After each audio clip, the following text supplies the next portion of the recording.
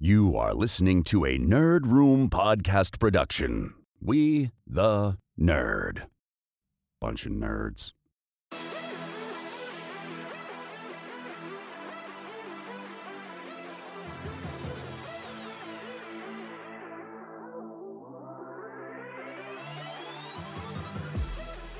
Hey everyone, and welcome to Nerd Room. We talk all things Star Wars, Marvel, DC, and beyond. This is episode number 259. We're discussing toys in 2021, Supergirl and Ezra Bridger casting, and Wanda Vision Ep.7. I'm your host, Tim. I'm Troy. I'm Carlos. And I'm Sanjay. He never takes a moment out of the spotlight, Sanjay. Love that introduction. And boys, welcome to another episode of the Nerd Room. We've got an exciting week to dig into. We're talking toys in 2021. One of our favorite topics, and one topic that we haven't touched on much this year outside of This Week in Nerd. But we're talking about Marvel Legends, Black Series, NECA, McFarlane's Hot Toys, anything that we're spending that money on, anything that gives us that plastic anxiety in 2021. We're going to break down what we're seeing, what we're picking up, and what we're looking forward to already this year. It's only 2 months in, and I feel like I've been spending 6 months worth of money here. So we're going to jump into that a little later on in the episode. We're also going to talk Supergirl casting and an immense movement to cast a fantastic female lead into this role, as well as Ezra Bridger from Star Wars, from Rebels, has been rumored to have been at least in talks of being cast. So we're going to break that down. And of course, Wanda Vision Episode 7, the episode everyone thought we were going to see a major reveal from, and it turned out to be a lesson in expectations, guys. So we're going to break that down in a little bit of detail as well and talk about what we're seeing from Monica and the big reveal at the end and what's coming for Episode 8 here just on the horizon this Friday. Looking forward to that. But guys, welcome to the podcast, and we got to kick this things off like we always do with our Weeks and Nerd. And Sanjay, my man, we're going to give you an opportunity to talk about all that plastic that has landed in your lap. I know you got some action figures. I know you got something going on there. So why don't you let us know what's going on in your working nerd? I don't know that the plastic that lands in Sanjay's lap is appropriate for our show, though. It's appropriate man, innuendo this is a for our man show. Sanjay. This is a kid show, man. We're a show for the people. And I try to tee up Sanjay sometimes to make me edit. He didn't bite on that one. no, I'm on my best behavior today. What have I been getting? Well, I got the Nerd Room Funko Pop collection. Just picked up my Carlos. Tim Coming in and Troy are in 2022. the mail. Troy was sold out. Sanjay's a peg course he warmer. He's always there. Like people are just like, I seen him like giving them to birds to line their nests with like the cardboard backing and stuff. They just can't give it away. It's like, why did we order 10,000 Sanjays? Walmart, whoever was their like merchandiser, really screwed up this week. But besides that, besides the Funkos, Carlos and Troy, they've been selling me on this DC Future State stuff. Ooh, And so nice. it's so good. So I finally made it out to the comic shop, and I've read 3 issues since we've last spoke. Swamp Thing #2. Loved it. I love that it takes place in Canada as well. Like, that's a bonus. And Yes. surprisingly sweet. Like, the ending is kind of like emotional. It gets to you. Swamp Thing, man, he's such a cool character. I really hope we could get like a movie or something with Swamp Thing, because I think it would be a hit. I think it would be great. And we've already had 2 movies, but unfortunately they were in the 80s and they're kind of low budget and not as good as they could have been. And then I also got Shazam. I read Shazam #2, and that one was really good. I really like that one. Curious to see where it goes. I think it continues in Black Adam, the Yes. Future State Black Adam. Yeah, so I have that one lined up. And then Aquaman. Aquaman was really cool. Like with Aquaman's daughter, and I've been reading the Aquaman run, and in it, his daughter is just an infant, just a baby.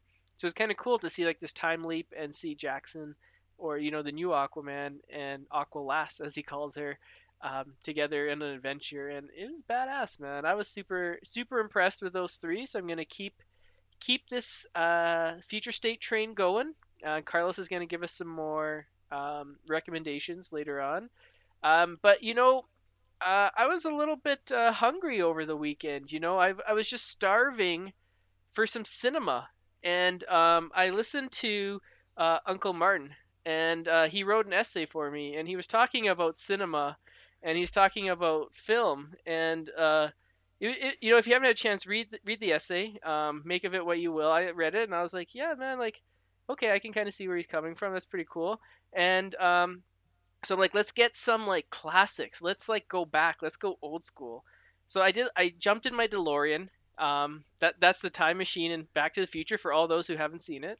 And I went back to 1947, and I went to England, and I watched a film called Black Narcissus, which is so it's shot in 1947, and it's about a group of nuns that go to the Himalaya mountains in India, and they're starting to set up a convent there, and setting up a school, a hospital, and it's like on top of this mountain, and it's so like atmospheric, and the acting is so well done, and the cinematography and the score, it was a treat. It was a visual treat. It was, a treat for the eyes, a treat for the ears, it was a treat for the brain.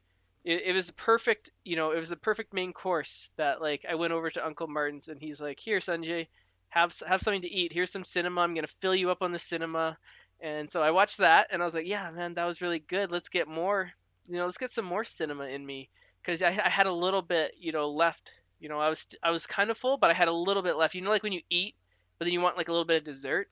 And so I watched Valley of the Dolls. Now this is a '60s movie, and it takes place in the '60s. It's shot in the '60s, and it's based on a book, and it's about these three women, and it's like their lives in Hollywood, and like singing and modeling, and in New York as well. And it just talks about their lives and like what's going on with them, and man, like this movie was great. Like I know when this movie came out, people kind of bashed it, said it's like they said it was like so bad it's good. But for me, like I actually felt like really emotional with this film, and I don't know if it was like because Sharon Tate is in it, and her character, not to spoil anything, but her character goes through some like rough times, and if you know like anything about Sharon Tate and like her life, and just how tragic it was, it just like makes it like that much more emotional when you watch the film.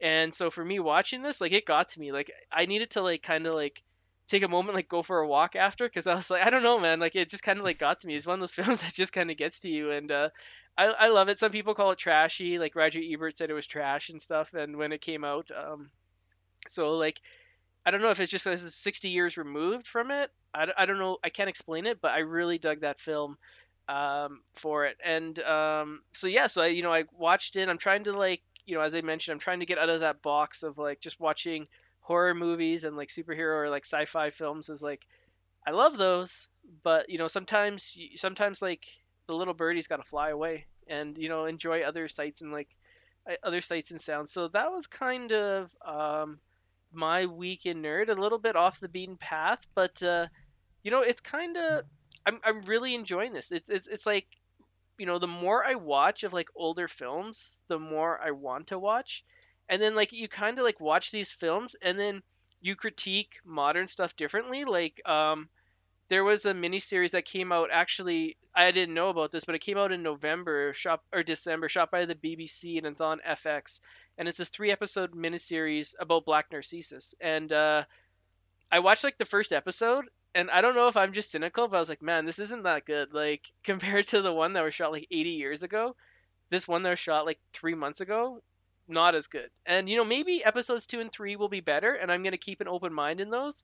But just like watching them so close together and comparing the two, there's a noticeable difference in quality between the two. And I'm curious to see like what else recommendations people have for like films. Could be anything. It could be anything. Just shoot them out. Tag me on Twitter and let me know. I know I sent out that tweet a while ago where I had like a list of 10 different genres or like subjects of films that I was watching, and I'm like, I still am watching those. I've nailed a couple of those down, and I'll be posting about that later on in the week about the ones that I've seen to kind of complete that. And keep hitting me up with your recommendations. And I got to get fed. I got to get fed. Feed me some suggestions. Give me some of that good cinema. You come in there and just feed it to me. It's just wholesome. It's great, man. So feed me that cinema. let me know on Twitter. Shoot me a DM. I know Grabs is watching this or listening to this going, Sanjay, I've given you suggestions before. And Grabs, I just wanted to point out, Saving Private Ryan is on my top watch list. It will be watched soon. Okay, and Galaxy Quest will be watched soon. But Saving Private Ryan is a film that I really, really want to watch. And I'm just going to get to the right mood because I've heard nothing but excellent things about this film. And you don't want to like watch an amazing film when you're like in a bad mood or like you had a bad day at work. You kind of just want to watch it when you know, so like you know you're going to enjoy it, right? So I don't want to like watch it when I'm tired and then I fall asleep or something. So grabs, it's coming, and expect There a it full is. Saving Private Ryan review for My Week at Nerd when I watch it, because it is on there. And like, I do hear your little voice in my head when I go look through my movies, saying, "Sanjay, watch this. Sanjay, watch this. Sanjay, watch this." And it is there. You're like my little Jiminy Cricket, and I will watch Saving Private Ryan soon. I have it. I have the disc here somewhere, and it will be watched soon. So that's my pledge to you, Grabs.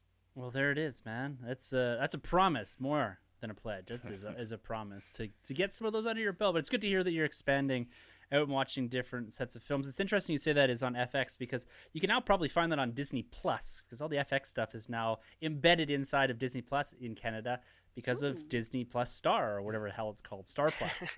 Well, I had it. Like, I just like went on my like PVR, not PVR, but like my TV, and I like Disney searched Plus is it. what I'm trying to get. Yeah, there's all sorts of Sanjay movies on there now that they uploaded, like 500 movies today. Oh, But would Uncle Martin we're approve? slow.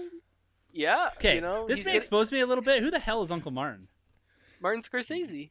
Oh, okay. Okay, this guy. I don't like superhero movies, but our whole podcast is based around superhero movies. No, that's not what he said. Sure. Oh, That's not what that he was said. amazing. That's not what he said. He That said was he Yeah, liked it was them. exactly what he said. And Kevin Feige gave him a big middle finger. oh man. Well, we I need to mean- release this episode as video because this Right? exchange was amazing. Troy and I just cackling like idiots as the bookends here. Like it. Well, you know, Martin Scorsese, he just appreciates good cinema. That's why he produced Joker. You know, so Yeah, I'm sure he had a big hand in that one. Let's slap your name on the side of it, okay, dude? Anyways, Troy, man, before I take Yeah. myself to a deep dark place that I can't talk my way out of, what's going on with you? How's your week in nerd? Yeah, man, it's solid. It's a solid week. It was jam packed, full of nerd. Did some comic books, did some video games, and capped it off with some action figures. It was I guess this time last week I finally finished Miles Morales PS5, and what an experience, man! Right away I sent a screenshot of the credits to Carlos here, just to be like, man, it's official. I beat the game. So I beat on the regular difficulty, and I had to go back and play it again on the ultimate difficulty, and I just finished that too. So now I'm just trying to get those trophies, man. I'm at 92%. I'm almost there. I got all the goodies. And man, what an experience. Miles Morales. Listen, this is the best version of the character ever. So different than Peter Parker. So much heart in the story. His overall cast is very reminiscent of the old school or ultimate Peter Parker cast, where everyone's kind of involved in the story, and the people closest to him are also his enemies once he's Spider-Man. So it is really cool, man. And the very end, it had a very MCU type feel with what was going on. We got a cool post-credit scene that tied in with the PS4 Spider-Man as well, with just the current story going forward.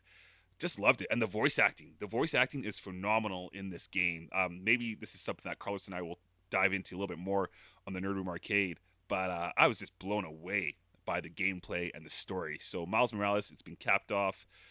Moving to the comics, man. The comics. Listen, these guys, Timbo, Sanjay, Sunny, you got me to Turtles. Tim, you have a million Ninja Turtle action figures. But guys, you need to be reading The Last Ronin. Like, I know. I've heard that. this I've heard book that. is like, book 2 is out now, and I want to talk about it with you guys, but I don't want to spoil it, obviously.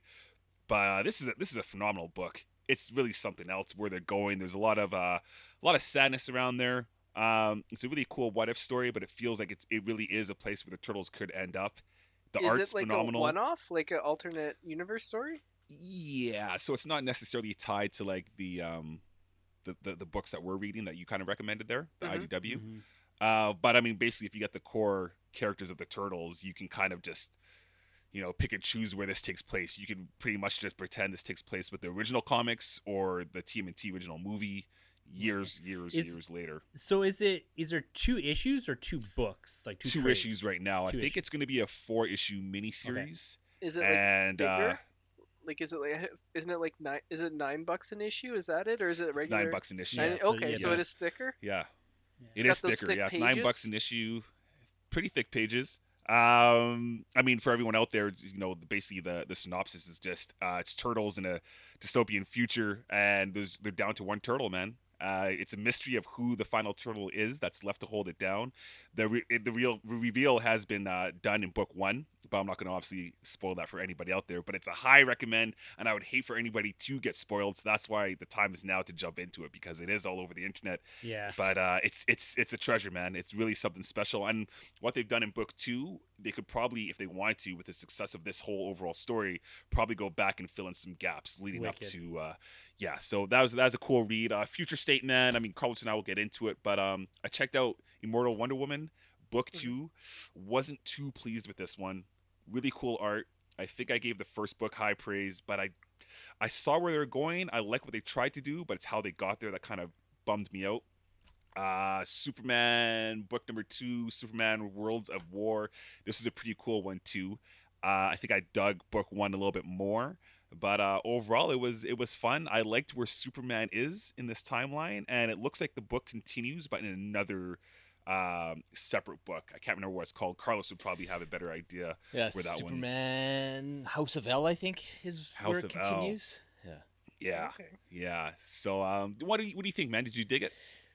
Oh yeah, like the art was Yeah. awesome, and like Superman, like I really love this one. Like Mikkel Janen's art. I can never say that guy's name. I apologize, but I love your artwork. If you got some pencils somewhere, sell them to me, because I adore what you do. But man, like his artwork coupled with just like the voice for Superman and what Superman is doing on Warworld and how he's doing it too. Yeah. And you see this guy being broken down at the end of every issue, what Mongel's doing to him, and that he won't succumb to the torture, and it's very much like kind of a Thor Ragnarok vibe, with Thor trying to do what he can to liberate and lift the spirits of the people that are there. And it was cool in that the backup stories in that book kind of play a role in building out that world a little bit. And yeah, it was neat, and I'm really excited to see where they take the story in the House of L books, and because you'll get to see, I assume, Superman overcome what he's being tasked with right now and build his House of L. But he looks like he's had some miles in that book, so I'll be curious to see what they do with taking him from here to there. And then yeah, Immortal Wonder Woman, beautiful book. Like the art is probably worth the price of entry on its own. But yeah, the story, like I'm not one for these kind of existential bleak type of endings, and they kind of took it to the logical conclusion, but even further than that. And it has a kind of poetic end to it, but I don't know. It was a little dark for me, and I'm kind of on the same page as you. Like, it's a very pretty book, but yeah. But the Nubia backup was great. Like, I loved what they did to build out her character and make her own Wonder Woman going forward, kind of thing. So I think it's pretty cool that we have like a bona fide Wonder Woman family coming out of Future State, with That's true. That's awesome. Diana being the contemporary Diana, and whatever they're gonna do with her in the wake of Death Metal, and then Nubia, who, man, they did some really cool things with her and the characters. Like if you watch American Gods and what they do with the African gods there, and some of the things that they're playing with in this book, I'm pretty excited about that. And then Troy's girlfriend Yara, like she's the star of Future State. So what more can you say about that? So yeah, the Wonder Woman book and the Superman book definitely ended up on my honorable mentions for Future State. And the other one that ended up on honorable mentions was Shazam. It was a cool continuation of the story, and I'm curious to see where it goes. It just didn't rock my socks off, but overall, it was another solid week for Future State, because I had no mileage may varies on this one because there's no real duds. But yeah, you know what? We'll keep going with the future state, and then Troy, you can cap her off because I'll save my plastic for the end of this Nice. this year's jam. But that's why I'm here, man. Oh, yeah, I gotta man. hear this. Catwoman. Catwoman was amazing. Like such a cool story, a really cool prequel to Batman Dark Detective. And if you read Kevin Smith's miniseries with where he introduced a character called Automatopoeia, Oh, right. so cool. And the way that they play Selena off of him, off of the other characters that come into play in this book, super cool. Like if you're reading and loving Dark Detective, I had low expectations of the Catwoman book, and I end up loving it. Like if you like Dark Detective, I definitely recommend reading this, and almost even reading it kind of after issue 2, Dark Detective type of deal. Nightwing, man, you read this one? Obviously, Yeah. Troy? Oh yeah. Yeah, He lives can't it, remember. man. He lives it.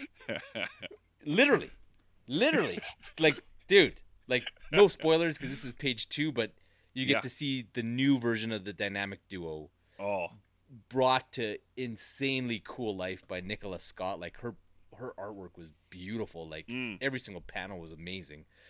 But it's a new dynamic duo, and it was just so cool to see the role that Nightwing plays because he's not Batman, but he is like the new patriarch of the Bat family, yes. and how Jace Fox, despite being Batman, he was like, no man, you're like the dude. I'm Batman, but you're the dude. And it was just such a cool Wicked. dynamic. Oh. And man, that issue just made my heart sing. Like I just wanted to phone Troy and be like, dude, put your work down. I know you're at work, but just we gotta talk about this book, man. Oh man, it was cool, dude. It was cool. I couldn't agree with you anymore because that panel that we had, I think towards the end too, when we see the two of them, I'm just like, this is brilliant. You know, yeah, because we're in Nightwing leading the whole Bat family, and he's above everybody, which is something you never get to see. You never get to see Batman and Nightwing's taking the lead. You know what I mean? And the fact that we had a Batman who can basically hold his own, do his own thing, but still kind of bows down to Nightwing, be like, yeah, like you're the top dog here.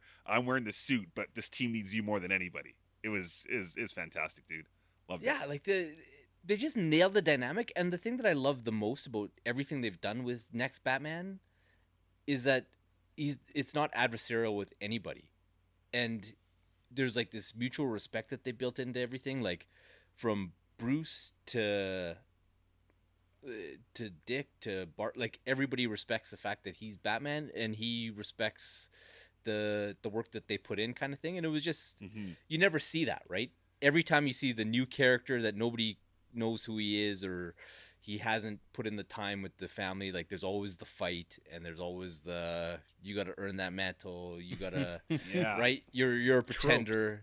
Yeah, this guy is the real Captain America. You're not the real Spider-Man. But with this, it's just like, no man, it's all good. It's all good. And then that leads us right to Next Batman, and probably the most astute piece of writing throughout Future State was the fact that John Ridley wrote the smallest story in Future State. Like it's pretty intimate, and it's like by issue 2, issue 3, it's Batman basically dealing with like one murder, which is important in the real world, but in the world of these comic book superheroes, like a single guy getting like beat up and stabbed on the street is not something that Batman would be spending 2 or 3 books dealing with. But that's what they end up doing, and rounding out his world and how he has to operate and what his moral code is, and how he's similar to Bruce and different to Bruce, and the journey that he goes on.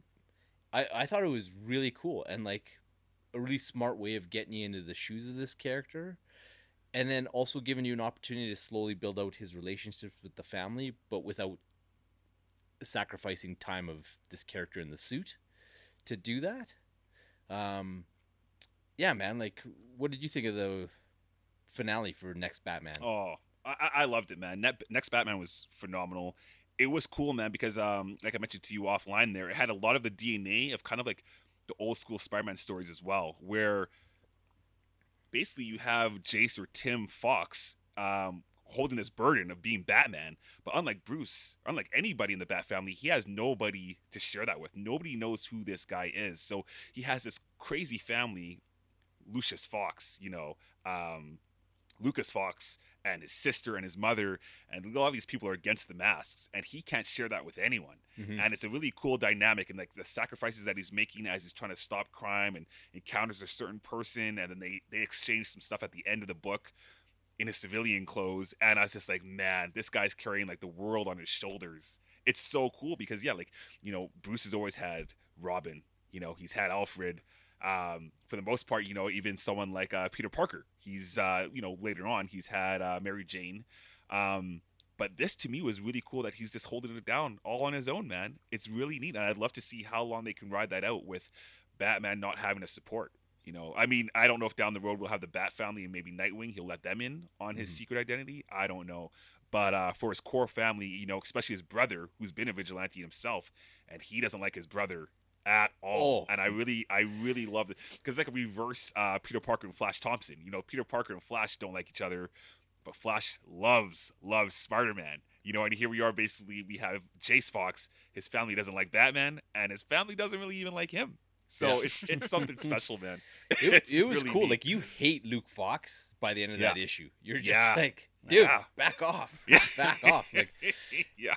and Yeah. then like, honestly, as good as the next Batman was, the backups in that book, like the Batgirls one was okay, but man, the Gotham Sirens one was just bad comics. I was just like, I appreciate them giving some of the new talent a chance to write and draw and whatnot, but that was just bad. Like, the thing I did with Next Batman, I kind of had a sense, is I actually read it backwards. Like, I read the Sirens back up first, Cool. then I went and did a bit of stuff, and then I read the Batgirls one, and then I just like those two, and I was just like, oh man, Palette this cleanse time. is not great. So then put it down for a while, and I sat down and read Next Batman, and it took me probably an hour to go through this story because just every panel had so much good. so much depth. Like, it was such a well-written tale, and I'm really looking forward to going back and rereading all these books.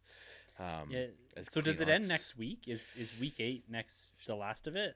Today would have been the last today set was of the books. last Yeah, Okay. the last set of books. I was just I was a little too lazy and a little too cold to venture out today. A little So wet here. Yeah, it wasn't a bad day here, but kind of the wet, and I was like, you know what, I'm kind of cozy.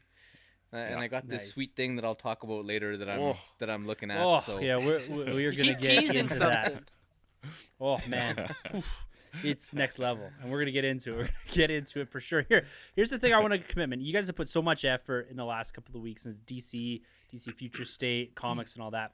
Troy, I'm gonna read both issues of The Last Ronin for next Dope. week, Dope. and I'm going to read what's the best DC Future State book? The Next Batman.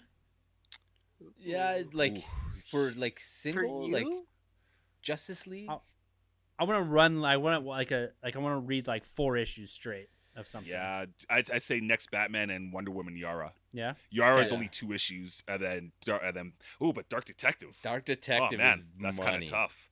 So You which might- one? you Which might is like it? Dark If you Detective. guys got after all this reading, all this Yeah. hype, which I know there's some connectivity in all this, and maybe you get more out of it by reading, Yeah. across a few issues. But if you're to recommend to like say myself or anyone, just to give a straight shot, I'm gonna get into a bit more of it, but straight shot. I got 1 week to read 2 Ronin books and 3 or 4 what? Ooh. I would almost go Wonder Woman, like the Yara Yeah. Okay. Wonder Womans, and Justice Mhm. League, because you get a nice fiesta platter of the 4 of them, and that was a Okay. good book. And it's just 2 Okay. issues, Justice League too, right? Okay, so that's 4 books. I can do that. So that's 4 books. So that Yeah. will be my commitment. I'll do that, and we can talk next week. Dope. Yeah. You get the, Dope. like, Do it. at the end of it, the end of Future State, you'll get a periphery reader. You'll get the true and raw impressions on next week. I that's know tough. I know I'll That's enjoy the tough. turtle stuff, but Oh yeah, Turtle's gonna be. It's Turtle's tough though, man. Because awesome. I'm thinking like Dark Detective as well as Fire, and then that's a hard one to. Dark, Well, my like, hope Dark is- Detective my hope is it- like Oh. amazing. Oh, my hope is Yes. that it unravels something inside of me, and I'm just like, okay, let's bring it All on. I'm in. doing it all digitally, so I can get my hands on things easily. I'm a Cool. DC fan Cool. now. Tim's gonna come in with a Batman T-shirt next, and he's gonna be like, Well, Oh, that's man, the thing. I want to make a it- joke so bad. Yeah, I almost like if you read Dark Detective Marvel will lose a reader for sure. Yeah, So right? that's like He's the like, what am I danger. doing with all these funny books when I could be reading Dark Detective? These funny books. Yeah, with Uncle Martin behind me and that. Yo, man. Maybe they'll Cinema. lose a cinematic viewer as well. Not likely. Tim loves them roller coasters.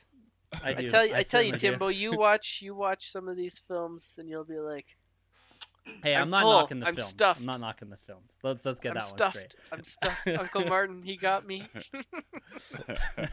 He gave me a bowl All right, of guys. lasagna, and I'm stuffed now. This food analogy is going somewhere. I gotta dig into this. I feel like I'm missing something here. Something's going over my head.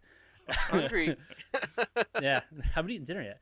But let me get into my plastic for this week, and then we'll jump into a quick WandaVision discussion here. I had a couple slow weeks in collecting, and I felt the need for some serious retro collecting. So I went and visited our friend Dave up at Snap Collectibles. I piled the family in for the 40-kilometer drive up to Snap Collectibles.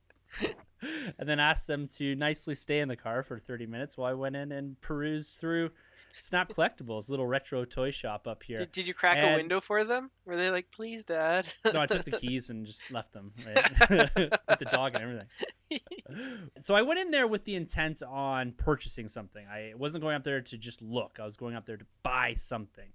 And I got in there and did my looking around, and I really leaned into the Ghostbusters this time. I bought what's called an H2 Ghost, and I bought the Wolfman, which is just another one of the rip-off Universal monsters that found its way in. It's exactly what it is. It found its way into that Fright feature sort of line, that Wave 3, Wave 4 sort of area. So kind of in the late 80s when I was really collecting. It was another figure. I had both of them. I sent it to my dad. I was like, you remember these?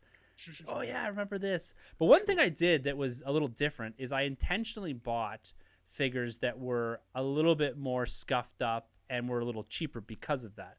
I wanted to try my hand at a little bit of figure restoration and kind of trying to clean some of them up to get them up to looking really great. And I did that. I just with some recommendations. And I know, Troy, you were talking about using rubbing alcohol and Q-tips and all this to take paint off. And so I got in there and did a little bit of that and magic eraser and everything. And I cleaned up these figures both really nicely. And I had posted a picture on Twitter about just kind of the comparison with some scuffs and paint marks and all that. And I was surprised actually how well the rubbing alcohol and a little Q-tip worked to get some of that paint off and the scuffs off. And I was really pleased with it. I paid like $10 less for the figure because of its condition. And now it's like a mint figure. Save a few scratches here and there because it's of course a used figure and all that. So it was kind of a cool experience. And then I started walking down a dark path. I was in there and I looked to my right and I see an inbox pterodon or pterodactyl, whatever you want to call it. I think it's pterodon from the 93 Jurassic Park line. And I flip it over and it's a really reasonable price. And I just went, oh shit. Okay, well I'll take it too. And so now I have the original figures in box as well as loose. And this is the first dinosaur I've bought in box. And I have to say, guys, short of an intervention, I'm all in on this. I don't know. It just something triggered on me. And that packaging, it just drew me in. It's one of the figures, too. One of the very few dinosaurs I didn't open as a kid. And really? so now I have, I didn't have the pterodon and I didn't have another set of dinosaurs called the Coelophysis. Every other dinosaur I had and I physically opened myself. This one I didn't, so I was like, I gotta buy this. And so now I'm the proud owner of an inbox JP Dinosaur, and I don't know where this is gonna lead me. It's very frightening how expensive this stuff is, and I got a good deal here, but I don't imagine that's gonna last. So it's a whole new world here in the retro space as I shifting towards some inbox stuff. I like them as accent pieces, to be honest with you, to a broader out of box collection. I find it's cool to get a nice representation of the card backs in that because the art in those card backs are just unbelievable. You go back to some of that retro stuff too, like the Turtles and Ghostbusters and all that. It's like they're works of art, the card backs. Mm-hmm. And it's cool to have that there, right? Because it kind of triggers something in you too. When you see the back of the box, it's got all the figures lined up. They don't do that anymore. It's like the art of the card back, I find in some scenarios, in some cases, like it's kind of gone. Like you get some really nice stuff that is displayable, but I still have boards from Star Wars and Jurassic Park and all that from when I was a kid that I carried everywhere with me. And so I felt some of that love come back to me, that nostalgia, and so that led me to go and buy that. But who knows what this is going to take me. But That's amazing. the other thing I did, I'm going to get your young one there, Carlos, into that. I know. This is what I hate about Tim's retro collecting is he goes up there and then he feels guilty, and then it's like he's like just a smidge short of sending my kids text directly being like, hey, you know about this Jurassic Park dinosaur? Yeah. Look what's cooking on the Amber series. Hey, these sweet Black Series releases are coming up. Which ones are you getting? Yeah, it's near that. That's why I posted on Instagram so they can see it. Oh, I know. Like, I literally got an order from Big Bad Toy Store fulfilled, and there is 0 figures in it for me. 0.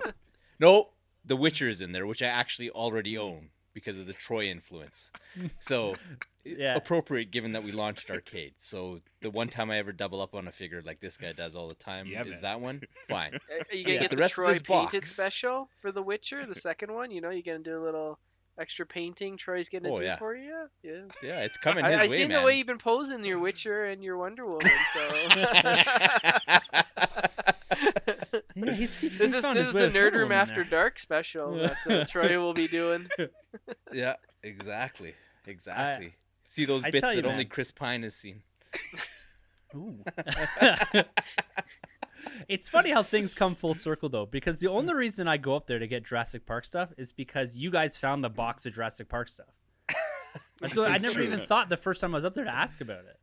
And here I am going on the hunt up there on purpose. So, yeah, it was great to get back in the shop and talk to Dave and all that. And him and I chatted for about 40 minutes, really. Me just wandering around the store picking at stuff while he was chatting in my ear. So, great time doing that.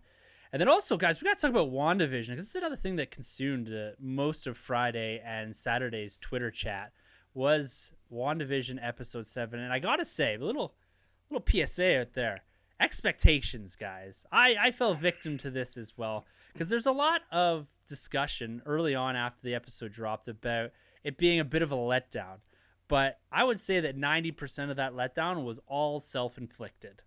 We had these huge expectations going in. Who's the engineer? Is it Reed Richards, Hank McCoy? Guys, it's Blue Marvel. It's still Blue Marvel. But I think a lot of us got to the point where we were waiting for that. I think I even said to my wife, I don't know what I'm more excited for, the episode or the reveal. And the reveal never happened. And so on a second watching, I found myself much more engaged with the story. And it's a big reveal episode. Like, 2 huge things happen in this episode that I found were glossed over because we didn't get the engineer reveal. And I take a lot of blame for that one. That's what happens when you go on theme park rides instead of enjoying cinema, like Uncle Martin says. Yeah, I guess so. I guess he's that's still full, true. man. You know, he's eating all that junk food. He's still full. He needs to really ingest that cinema. Man, I will have Skittles all day. Oh. But let's talk just quickly here. We're not going to break this episode down in any detail because we do have a live stream coming up, and we'll announce our guests next week as to what we're doing. So we're going to be closing out WandaVision in similar fashion to Mando, and we are going to partner up with a close group of friends, I will say, to break that down. So we're not going to get into too much detail here, but there's 2 big things that happen in this episode. One, the reveal of Monica Rambeau's origin, her power origins. We already knew where it was coming from, but this episode seemed to fully embrace that and give us a look into her actual power set, or at least the infancy of it. And also the reveal, again, spoilers for all of this, is the reveal of Agnes actually becoming and revealing herself to be Agatha Harkness, and she's been behind it all along and has that very catchy tune at the end of this. So Troy, when you're watching this episode and you see Monica Rambeau, we see her transitioning from the civilian into really the superhero, I think, on her walk here. How are you feeling about how this has been laid out in front of you? We know this has been coming. We knew since the character was announced and the actress was attached to it that this had bigger and wider implications for the MCU and the introduction of this character, and also for Captain Marvel too. We know she's going to appear in there. But how did this come off to you, the actual origin of her powers, and then a slight revelation as to how they're kind of manifesting in the episode, her seeing the different energy forms and all that.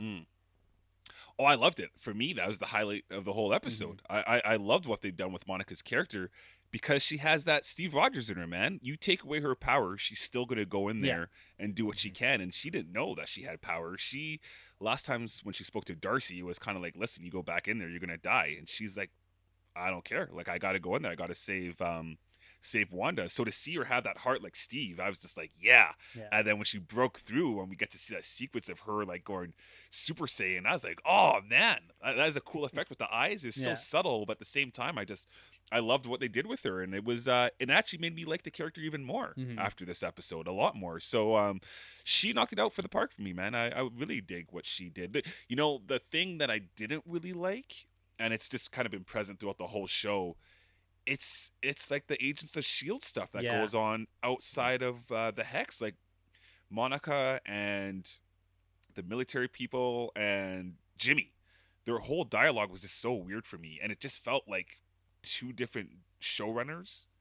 Well, and it's also the commander too. Like, I just really don't want him to be some like just purposeful villain where he's like, I want Vision, and just because I want to turn him into like a military missile type thing. I'm like, Ultron. He was fine at the start, but he's like twisted into this awful like villain of the week type. Like, something's wrong with him just on his portrayal. Like, he's not, because he was meant to be like this mentor, and all of a sudden he's kind of got this weird edge to him that is just, I don't know. It's too on the nose to me. It's really weird. And at first I thought they're going to dive into it a little bit, and maybe we get some like backstory of him being just like overprotective because his relationship with Maria. And then it's like, nope, they're not going there. He's just being a jerk, just for the sake of being a jerk. I'm like, who knows, man? Maybe with these shutdowns, they had to start filming in Toronto because it's got that CTV cop show vibe to like everything that happens. Degrassi. Toronto, man. I think even gotta go lower. It's Vancouver now. But you can see what's happening. There's not the haze, the Vancouver haze. Yeah. Carlos, what about the reveal, the big reveal?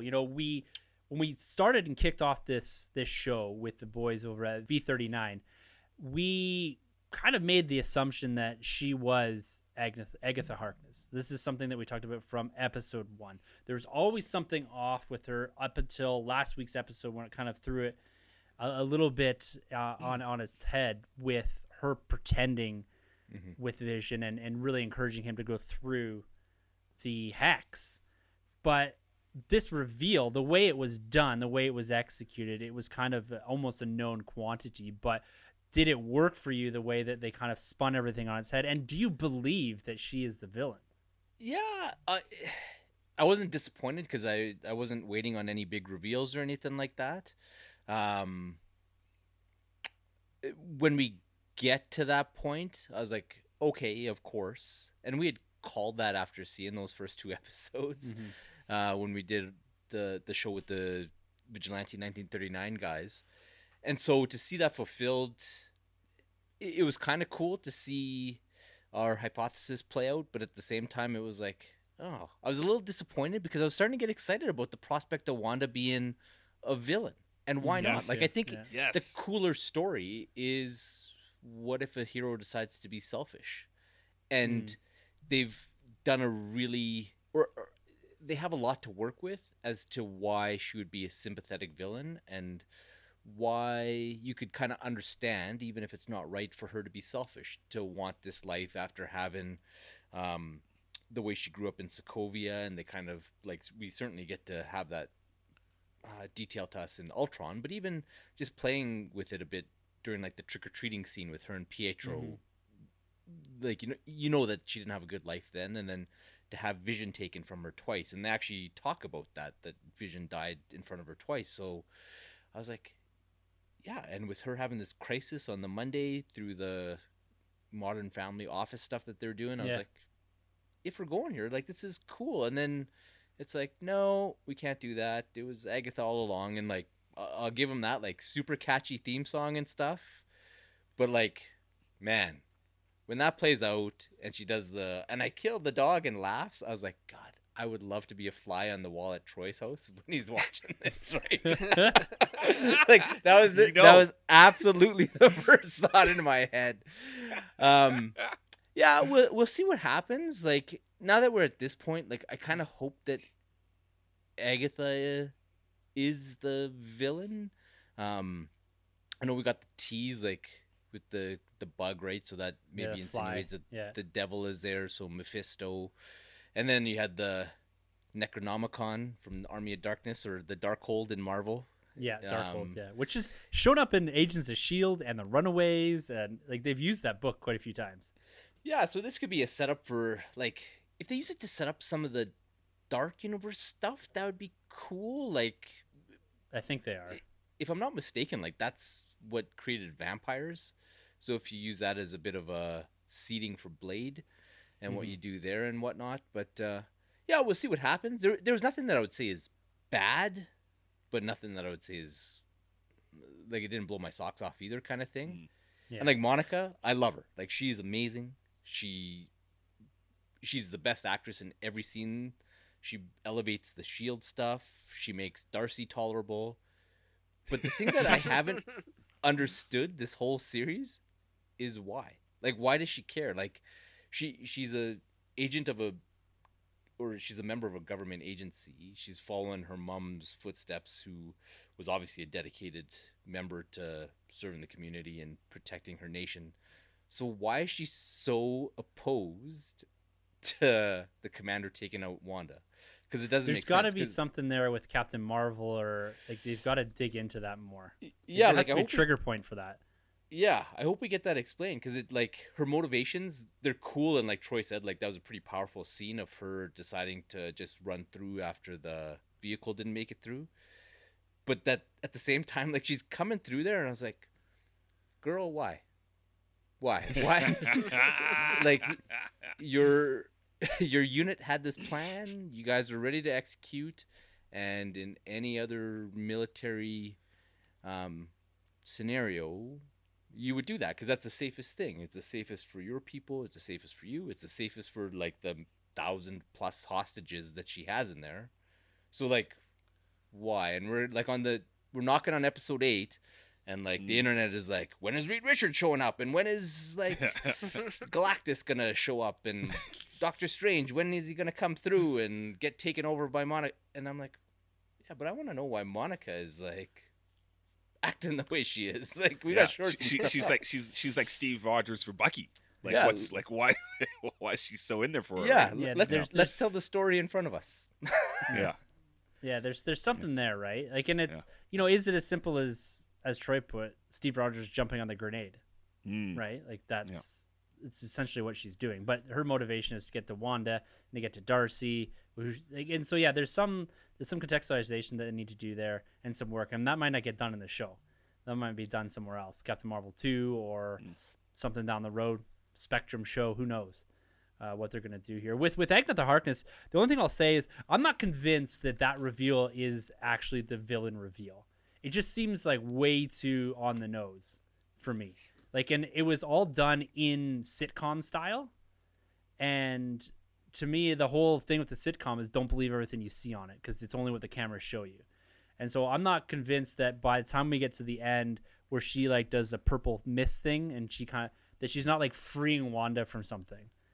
Like, I wouldn't be surprised if we kick off this episode and she starts talking to her like, okay, I'm your friend. Because like in the comics, she is a mentor to her, and it's not like she's kind of not really a villain. But I wouldn't be surprised if we get something where it's like Doctor Strange center. Like, there's that big question. It's like, what the hell is everyone else doing? well, Wanda's got this whole town trapped, right? And if it's that Strange actually sent this other witch to do something, then that kind of maybe will help with that. But it just seems this show's been about misdirection and subtlety, and then this whole thing is just like right in your face. Yeah. And so I'm not convinced that what we were told at the end of last week is actually the truth. And yeah, well, and we do have 2 episodes, right? And that's a lot of time to burn with if you're knocking on the door of your climax kind of thing. So yeah, Exactly. So like let's see, and then there's the end credit scene. We finally get an end credit scene in this, where we've got Evan Peters, whatever character he's playing, showing back up. Snoopers be snooping. So there's still a lot of talk out there. Is he actually Quicksilver or not? But I think he's just someone working for Agatha at this point. And it was clear that she was controlling him in some capacity. Like they made that very apparent of when he showed up at the door, that she was out in the lawn doing all her stuff. But it's going to be interesting to see how this unravels here in the last couple episodes. They've got a lot of work to do here, and I think they can get through it. And I'm guessing now that we're at modern time that we're done with the sitcom stuff, and this is going to be full on maybe some of the glitchiness, but I don't know if we're going to get to the same capacity that we have in the last little bit, now that Monica, Agatha, and Wanda are all kind of in the same spot. So really looking forward to episode 8 and what it does. And I think everyone needs to lower some expectations and just enjoy what's in front of us, because it is something special. And I think on a second watching, episode 7 it really worked for me. It wasn't the strongest episode, but it was still a good episode. So anyway, Sanjay, come back into the conversation here, man. We're going to talk about some casting in the world of DC film. All right, let's do it. So they announced. Who did they announce? So we got ourselves a Supergirl in the DC film franchise, whatever we want to call it now. But we've got a young actress known for her work in the soaps. We've got Sasha Calle filling in the Supergirl boots here, entering into the DC film universe, and entering in as the first Latina woman to be taking on a prominent role in a major cinematic superhero movie. Very exciting news. This was shared on Instagram by the director Andy Muschietti in a very touching Instagram video. And it was just a fantastic thing to see her pure joy and appreciation for being cast in this role. Sonny, what are your thoughts on this? And comment too, DC under the radar has been doing an incredible job at diversifying their acting, directors, creatives, and they've been doing such a good job there in giving us a broad spectrum of diversity inside of their film and TV universes. It's fantastic to see. But what are your thoughts here on Supergirl? But before we go into Supergirl, just got to give a shout out to Renee Montoya, Rosie Perez. She was Latina, and she portrayed Renee Montoya in Birds of Prey that came out last year. So DC's been doing that diverse casting since the beginning. You look at who they've been casting. You look at Aquaman. You look at Suicide Squad, man. Suicide Squad. Yeah. Right.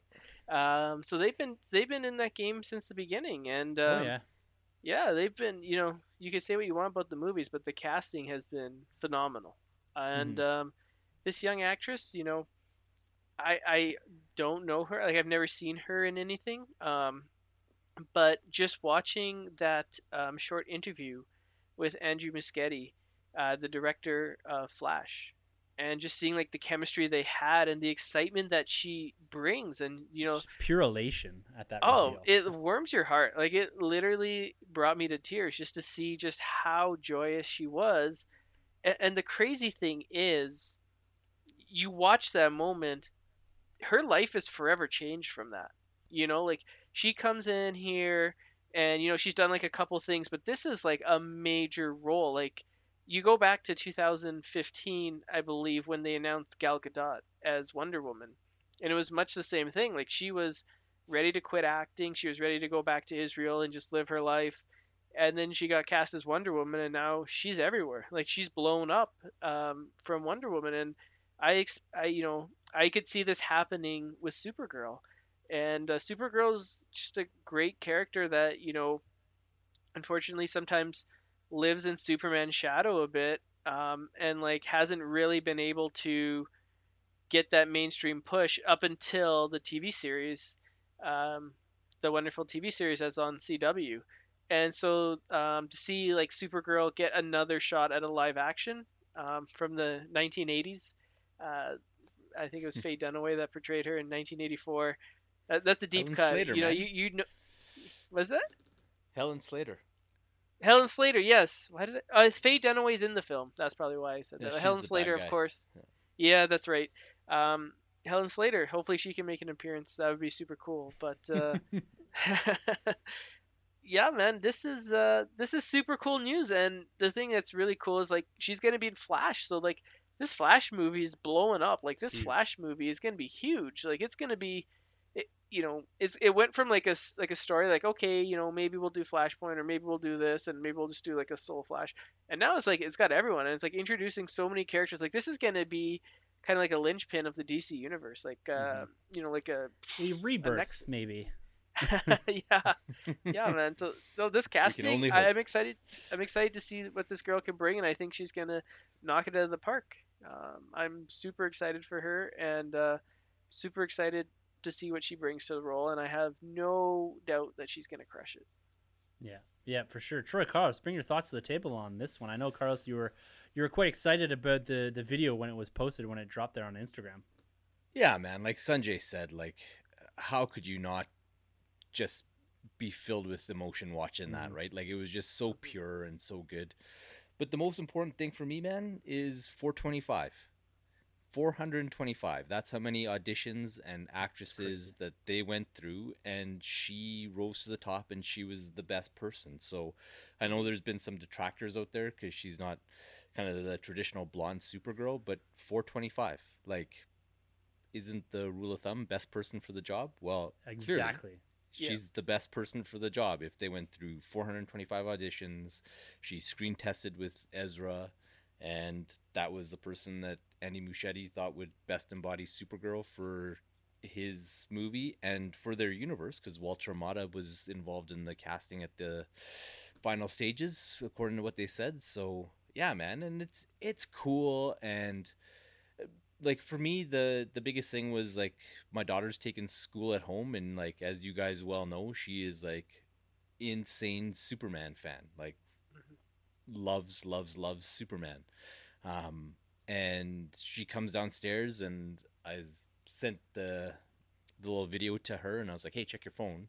And she watches it, and she just lights up. And my daughter That's doesn't look awesome. dissimilar from Miss Callie there. And it was just so special and so real, and I was like, this is awesome. And Yeah. like, That's wicked. I would argue that she will make a very plausible cousin to Henry Cavill's Superman if they choose Yep. to go that route, or if they're doing something funky with the multiverse. But this is amazing all around. And if you have your doubts, just watch that video of her getting the news, and you'll be all for this girl. Yeah. Yeah. Yeah, it's so touching. Well And said. like I said, the pure elation coming off her is infectious. Like, you can't resist that. It's incredible. Troy, any final thoughts on this?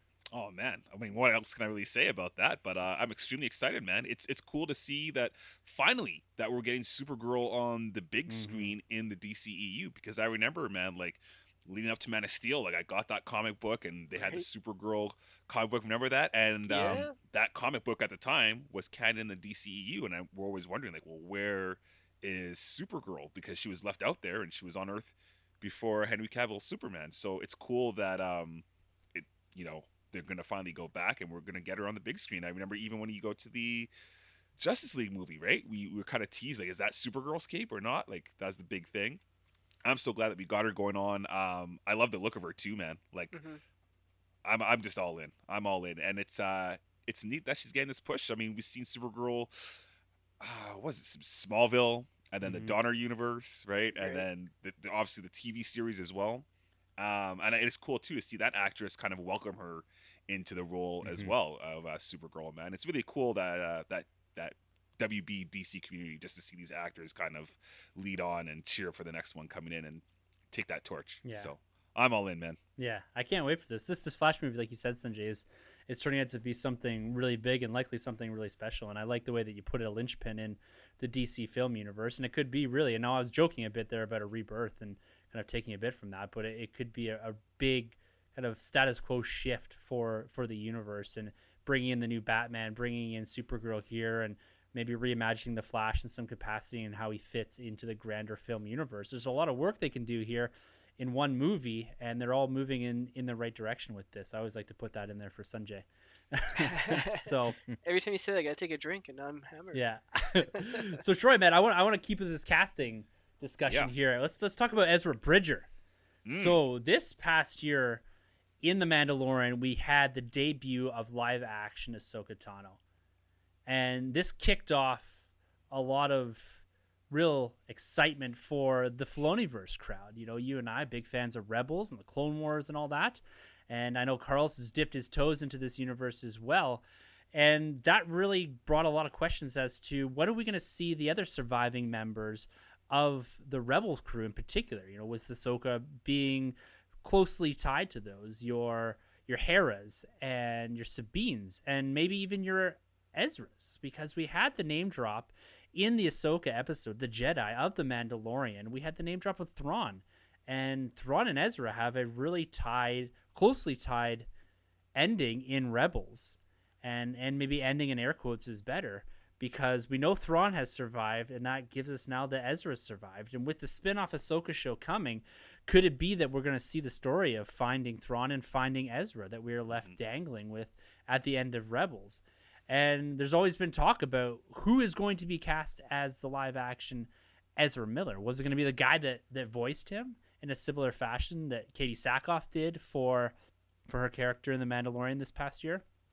Or was it going to be someone different? And the boys over at Kessel Run Transmissions have got a scoop that they're fairly confident on here, that one of the actors that is the front runner for this role is Mina Musad, and he played Aladdin in the live action adaptation that was put out a couple years ago opposite of Will Smith. Now, Troy, what do you think of this potential casting, and also of the idea of Ezra Bridger coming to live action, a similar fashion that we saw Ahsoka, and likely in the Ahsoka show here in a couple of years? Oh, I love it. I love the casting, man. It's really funny because I remember when I was hating on Rebels for the first season before I got fully invested, I was like, "Who's this Aladdin-looking kid?" And it's so Street funny rat now, is what he was. right? Right? Yeah, because he was kind of like Aladdin, right, in that whole Lothal bit in Star Wars. But I really grew to love the character. I loved Ezra, and I ended up liking Aladdin. Not because of Will Smith, but because of Jasmine, Princess Jasmine, and Aladdin himself. I love those two actors and actresses, and the fact that we're bringing this actor from a $1 billion film, so that's good. Now putting it in your Star Wars property, I think this guy could totally knock it out of the park. He has the look, he has the feel. I love the fact that they're keeping it diverse still. Mhm. I'm super excited to see this. I hope they do go with this guy because I think he's a great actor. He's very talented. He was singing and dancing in Aladdin. He was holding it down. I think he's a Canadian dude too. So, Nice. yeah, I'm really excited. I think there's been other rumors too before of some other individuals, but I'm not quite familiar with their acting background. But I am familiar with this man obviously off of Aladdin. So I hope they do it, and it just makes it that much more real than Yes. Rosario Dawson, Ezra. There's so much deep tissues with this characters, right? Because obviously you have him with Thrawn. We also had some pretty big encounters in the last season, or maybe the third season of Rebels, between Ezra and obviously Palpatine, Darth Sidious himself, and the world between worlds, and he's responsible for saving Ahsoka. So, bring it on, man. Star Wars. Let's go. Yeah, Let's and go. it's a topic that we haven't touched on a lot lately. There hasn't been a ton of Star Wars news out there. A lot going on with the High Republic and that. But to see this evolving and developing into this live action Rebels is very exciting. These are characters that we thought would exist solely, or at least I did, solely in that animation form. And Ahsoka making that jump opened up a lot of avenues for other characters, because there's also Sabine down the road that they're going to need to cast. That you can't leave her out of this story with Ezra, especially.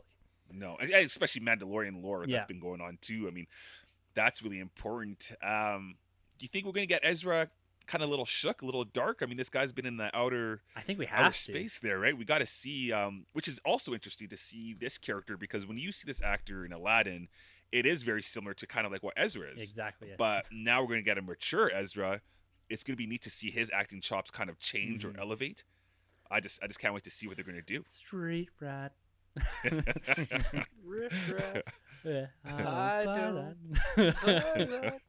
Carlos, man, this is as you continue to dive deeper and deeper into Star Wars. I would say that Braid's gone, like I've said in the past. You've got the mullet, the Obi-Wan mullet from Attack of the Clones, but you've got to be excited to see Ezra coming over. I know you've watched some of Rebels and that, and you've got a big Star Wars fan in your house as well. Yeah, man. Like I dipped my toe into Rebels. Like I couldn't resist. Like I cheated and I watched like the Ahsoka Vader confrontation levels, and that also dovetailed into the Darth Maul stuff that I'd watched with Clone Wars. But like that practice was quickly stamped out by my daughter, and we're now knocking on the door or just into season 4 of Clone Wars. Like Wow. it must be watched and in sequence kind of thing. So like I can't even think about dipping into Rebels, but yeah, Mina Masood, man, I'm excited about that. Like I think he's a good looking, charming dude, but more than anything, I'm happy that we're gonna get a brown guy in the modern era of Star Wars who isn't just Imperial computer guy. Like it's always just the guy delivering the transmission for us. So now that we get like Mina Masood being like a Jedi who's gone through some stuff, and we'll be able to bring some heat to the Ahsoka series and whatever else beyond that in the Filoni-verse. Like, Rick, sorry man, but you've had your time, Cassian. Now it's time to you did your job, and thanks for the plans, but you got blown up. Now it's time. Wow, that's ruthless, man. It's time to let Ezra shine, man.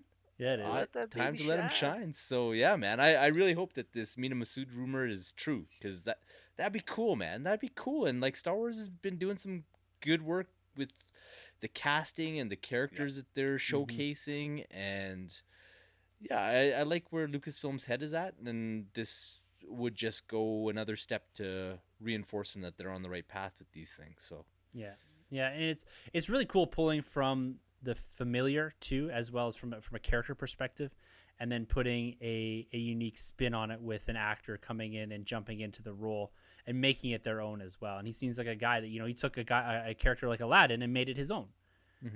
It was a beloved character that was from animation onto live action, and he's going to be doing a very similar thing, taking a beloved character and translating it into live action. So he seems like the perfect guy for it, and I'm with you there. I'm excited. I'm pumped for it, and I just can't wait to see him light up a lightsaber. Like, it's going to be so cool. So exciting. Cool. But guys, we're going to get into our last topic for this evening. We're going to talk some toys, one of our favorite subjects on the podcast. We haven't done a lot of toy talk this year outside of This Week in Nerd, but we're going to talk about forward-looking and what we've got in this year in 2021, really focused around those collector lines, the Black Series, Marvel Legends, NECA, of course, and we're also going to have a very special section on Hot Toys, because there's a little bit of a reveal that was teased earlier on, and we're going to jump into that and let one of our friends here at the table really take the mic and run with that, and I can't wait. So that's your tease. We're going to talk about that a little bit in just a few minutes, but first things first, we got to talk about the Black Series, guys. Star Wars. Look, this has become a behemoth of a line. We are looking at over 200 figures now, and just this past week or two, we got a whole nother slew of figures laid out in front of us. And I really want to talk for the Black Series, not only on the scale and the amount of figures that are coming out, but it's what is coming out. They're really focused on exclusives and celebratory releases in the first part of 2021. We've got Lucasfilm's 50th anniversary coming up here, and so they're commemorating that with the whole release of Phantom Menace figures, resculpts and repackaging of figures that we've seen before on those 6-inch Phantom Menace card backs. Really cool looking. To go alongside that, we've got revisiting some figures that we've seen, but sculpting them and painting them as if they were the vintage figures. So your Greedo, your Jawa, your Obi-Wan in kind of that off brownie orange looking robe, your Greedo in the full green. And so I really want to get your opinion here, Troy, on the Black Series right now, the status of the Black Series for yourself, and what they're doing with the exclusives and the celebratory lines, because we've seen a lot of that. We got the Empire last year, 3 years ago or 2 years ago, we had the New Hope stuff. For me, it's wearing a little bit thin, and I've kind of stepped back in a big way from it, especially even the Empire stuff. I'm not collecting this stuff as much. I might pick and choose here, but how are you feeling about this exclusive and these 50th anniversary stuff that we're seeing that were just dropped a couple weeks ago? Yeah, so for the 50th anniversary, I'm not well, the 50th anniversary one, sorry, for the Obi-Wan, like the Jawas and whatnot. Yeah. I'm not feeling those ones at all. Like the color wave Yeah.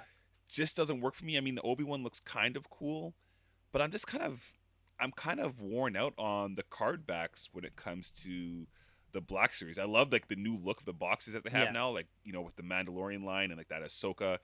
Those things I think are brilliant because they're smaller. You got some amazing card art. You mentioned art before. I think the new Black Series boxes are killing it Yeah, right they're now. great.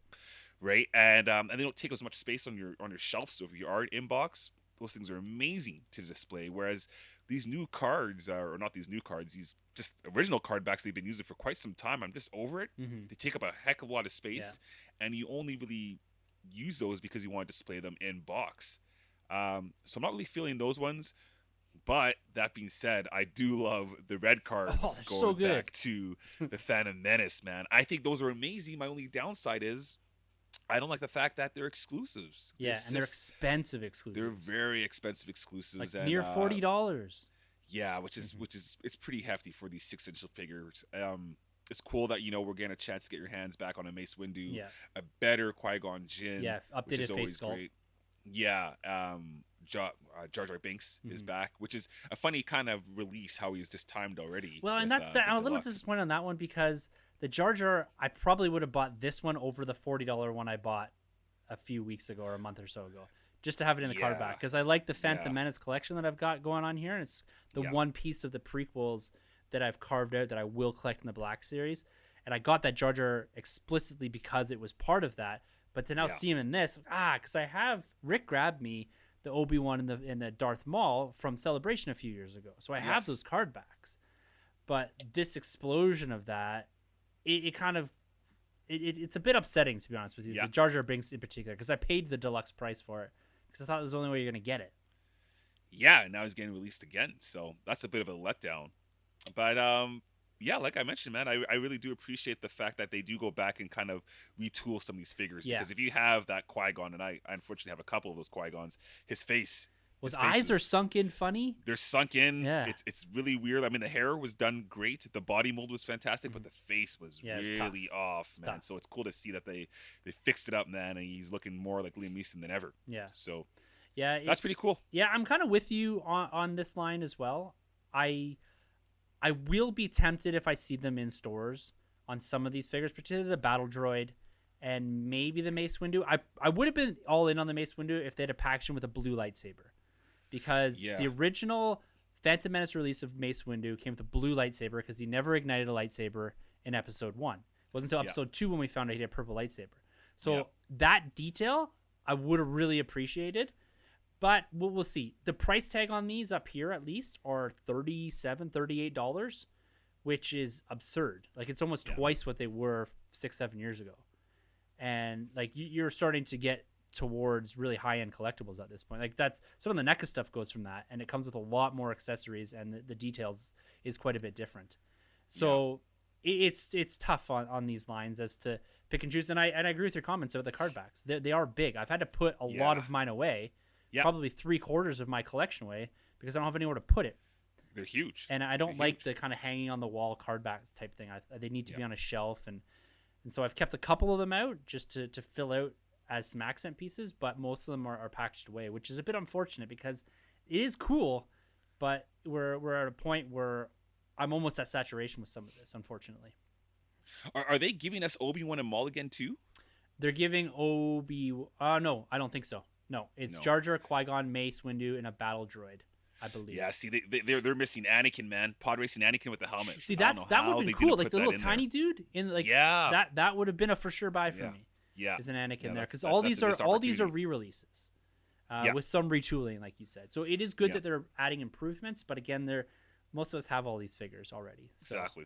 Carlos, let's talk about Black Series from your perspective, because you're more into collecting, or at least people in your family are collecting some of the new figures, the Mandalorian figures. And so we've got some nice indications as to what's coming next. We've got the Zero, one of the droids from Mandalorian. We got Costa Reeves, Sasha Banks, the Mandalorian that she played there. It's dropping. They've got some of the Bad Batch figures that are coming out. Tech and a few others are being rumored to be dropping as well. And we're undoubtedly going to get more Mandalorian figures as we come. We've got, for the life of me, I can't remember Katie Sackhoff's character name. Bo-Katan. Bo-Katan, thank you very much. That is coming in a wave here, not in the not-too-distant future. I believe you guys have pre-ordered that one as well from EV Games. So yes, and it's on Amazon now too. Oh, so is it? Okay, yeah, it's on perfect. Amazon now too. I'll likely be pulling the trigger after the show on that one because I missed out on that one originally, but I'm filling out this Mando collection. So seeing the new figures, Carlos, the figures that we haven't had in the past and figures that aren't coming from some of the more legacy films. Well, what's your perception here on what the Black Series is doing?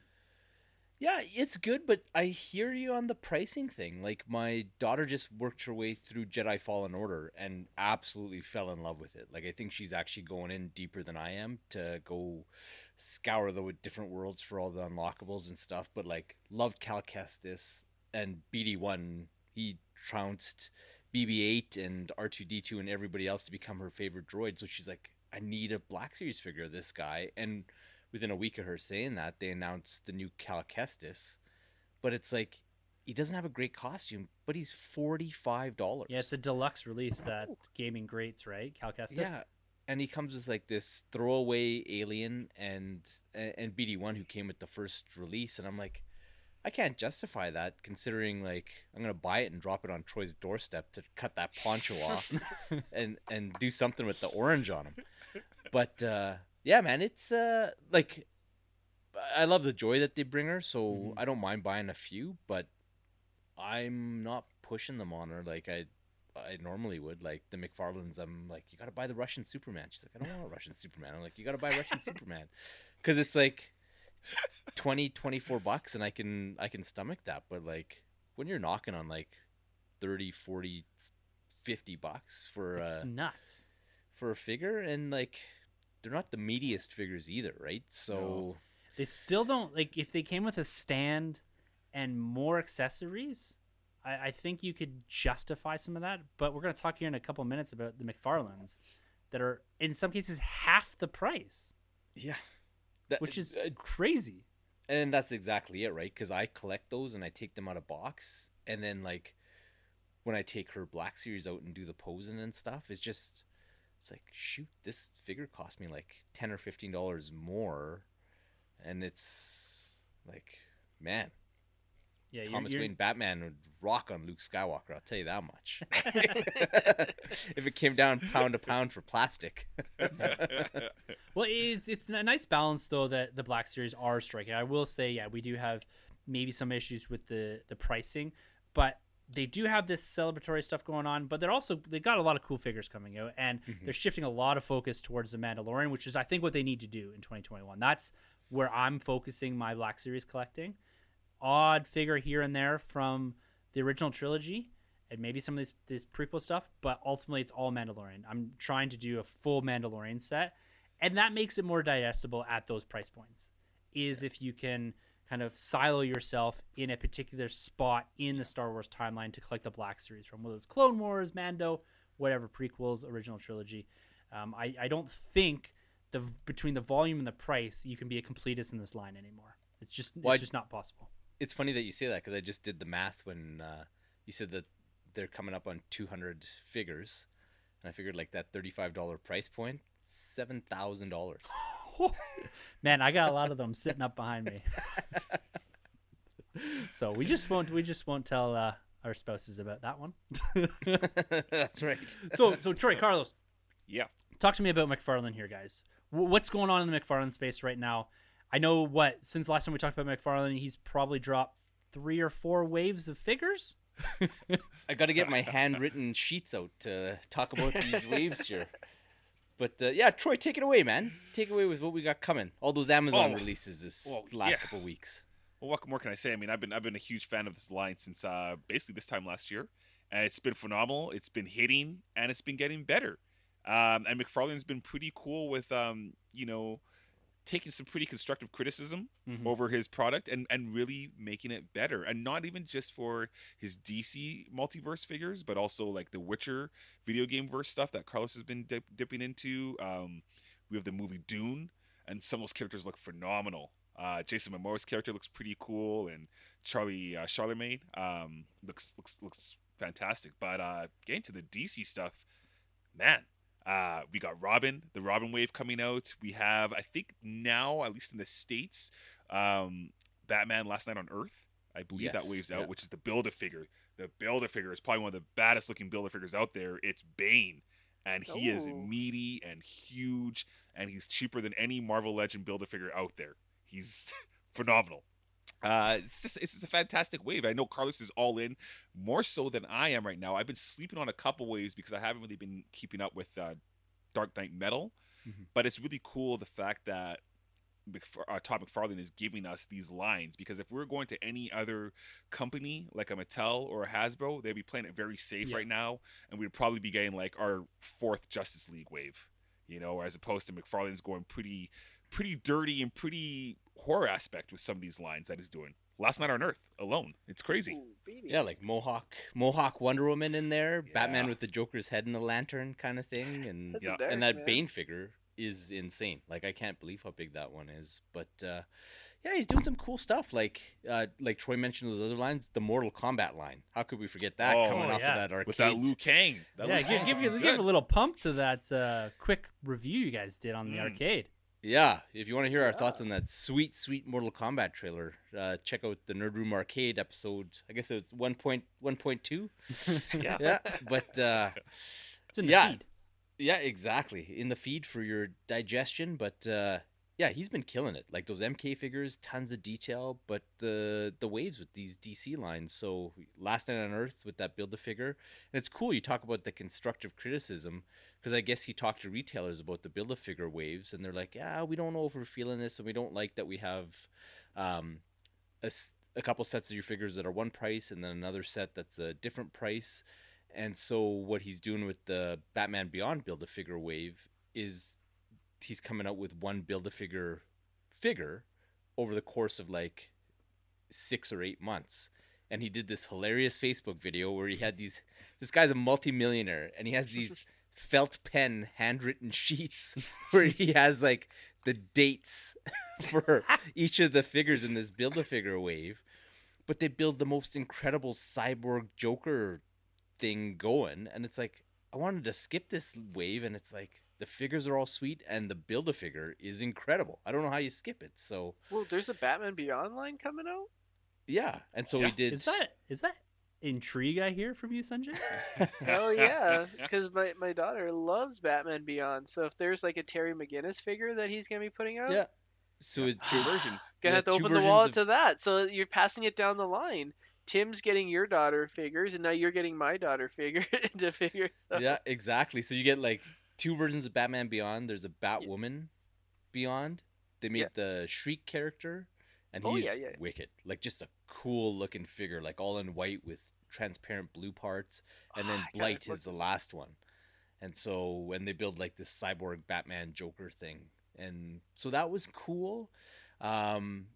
People complain about him doing too many Batman, so he's got a wave coming out with like a Nightwing, but then Bizarro and a John Stewart Green Lantern, and I can't remember who the fourth one was, but another cool figure, kind of off the beaten path. And then what else? And movie figures. It's got apparently there's a leak that there's a Zack Snyder's Justice League wave coming out. Oh, no way. Baby. Yeah, and so it's those figures, and then with variants. So there's a unmasked Affleck Batman variant. Superman in his blue suit will be the variant, so black suit will be the regular. Oh my Uh, god, I gotta get that yeah. Black Superman. Yeah, There you go. There it is. Cyborg with Sonny's the in. shield. Why? You're Yeah. pulling me in, man. You're pulling me in. Like, Cyborg with the shield will be the variant, and then a regular Fisher Cyborg. And can't remember. Well, we got Todd McFarlane too, because I mean, when you think of Todd McFarlane, you think of Spawn, you think of Venom, you think of his art, and he's giving us his own Batman, his own take on Batman, and Yes. it's a wicked An looking original. figure. Original that's piece, cool. never seen before. Action figure form with Ooh. like a couple of daggers, with some goggles. A really cool bat emblem. He's like that dark kind of Batman hush blue Yeah. on the gray. He looks incredible, and it's all just an original Todd McFarlane design. It's And amazing. it's the most Todd McFarlane figure ever because he's got spikes all over him and Yeah. like big points and like Amazing. great. I love it. And like Troy said, I just love that the guy's creative. He's like, I think this is cool. I'm gonna make it. Yeah. Yeah. Well, Well, and there's that- a lot of passion when you watch his videos. This guy loves what he's doing. He has so much fun with this stuff. He's very competitive with his price points too. Like we've gone back and forth how many times. This guy's giving you flight stands. If he's not giving you a flight stand, he gives you a basic stand. Gives you the accessories. He gives you a nice big box with all the synopsis on the character, and then he's giving you just some great action figures. yeah. For $20 Canadian. Yeah. That's why Amazing. that still blows my brain apart. Yeah. That's the price point, and I love hearing Sanjay here getting excited about this. I This don't. is if any My any wallet line can doesn't. pull him in, it's Todd McFarlane, Uncle Todd, man. He can. Looking at these Batman Beyond figures, like my daughter wants them, but I kind of want them too. Yeah, there you go. That's where it begins. They're amazing. Batman Beyond Oh, is Tim's so daughter's dope, totally so, getting yeah, Wonder Woman. man, Like, I for would sure. totally. Like, I had a Funko Pop show up on my doorstep not too long ago from the goddamn Bat Fam of Wonder Woman. So, and speaking of which, little side tangent, they have a dress up day at school coming up, and guess who she's going as? Not Wonder Woman, Batgirl. Yes. Full Got black, all- purple, like it's awesome. Like it's great. Like she loves it. Amazing. That's where her heart is. DC Supergirls is where her fandom lies right now, and I'm okay with that. We got another one, Carlos. Yeah. There you go. So let's slide over to Marvel Legends here before we drop into NECA and maybe the big reveal here at the end. But Marvel Legends for me this year has been an interesting line. I've been MCU collecting for years. That's where my focus is. We've got almost no prospects, at least at this point, announced prospects of MCU figures. I think inevitably we're going to get a Disney Plus wave and we're going to get an Eternals wave. We've seen images of that like a year ago. If that movie ever comes out, we're going to get some Legends figures from it. But they just had a Fan First Friday this past week where they dropped a big villains wave. You're getting Arcade, which might be appropriate for you guys as a mascot. We've got there's a Red Skull in there and a big Build-A-Figure and all that. And they showed a Cosmic Wave where we've got Nova and an AI Tony Stark and a few figures like that. Nothing there, unfortunately, interests me. Again, I'm focused for a reason, for cost and because of what I like. But Troy, you've been dipping into this line in and out, the classic X-Men stuff. There's rumors there's going to be a classic Fantastic Four on the card back wave. There's rumors we're going to get another Spider-Man wave down the road. We just got into the Spider-Verse stuff. There's more rumors of more X-Men coming down the road. Are you still going at the Legends hard?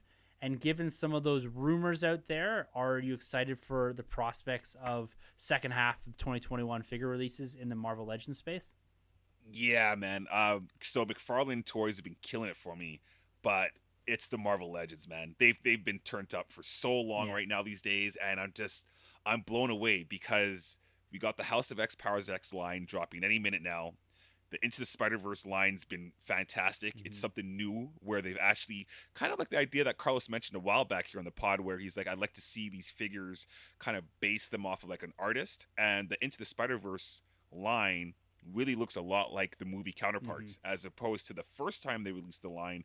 They were just like your Marvel Legends that had like the skins or the look of the movie. So it's cool to see that like Miles, for instance, has like skinny actual legs as opposed to just like a regular leg from like the Ultimate Spider-Man toy that we've seen 1,000 times. So it's cool that they're taking that into consideration.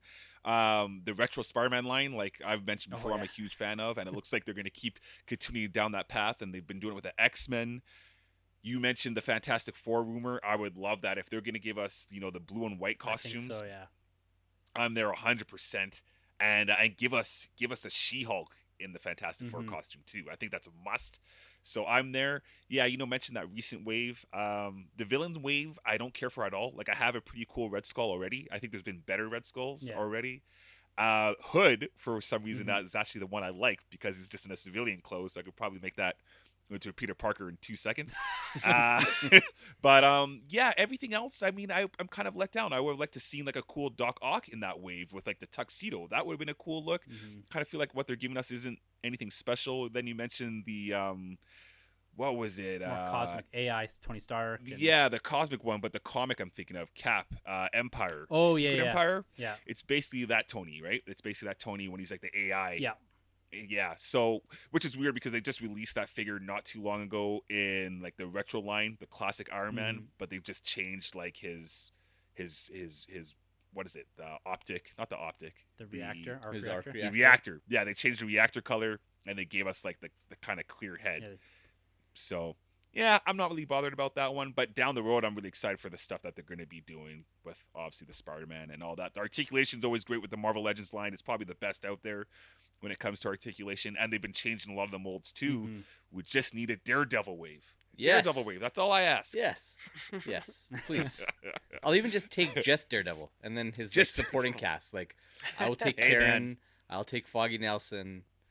Just With that Chip Zdarsky run though, there's like the one book I think you see like 5 different costumes of Daredevil already, and I message you back and forth like, give me a wave of just this of these 5 different costumes, like the Punisher look, the no shirt look, the I don't know, he has like a bandana on his face look, and then the classic Daredevil. There's so many looks, and I'm his like like man, ninja raps look. Yes, Look, Yeah. if he's bound to make an appearance in Spider-Man 3 later this year, you're going to see quite a few comic legends, I think, dropping in subsequent 100%. waves. Like, if there's a Spider-Man wave dropping later this year, I would not be surprised. I'm not saying it's going to be a Zdarsky Daredevil, but I wouldn't be surprised if you start seeing that character pop up in more and more ways down the road. 100%. Yeah, because as they try to seed and tie everything together nicely here. So, yeah, Marvel Legends are a focus probably later on this year. I wouldn't doubt if we're going to see, like I said, a Disney Plus wave where we get Falcon and the Winter Soldier and a Wanda and a Vision.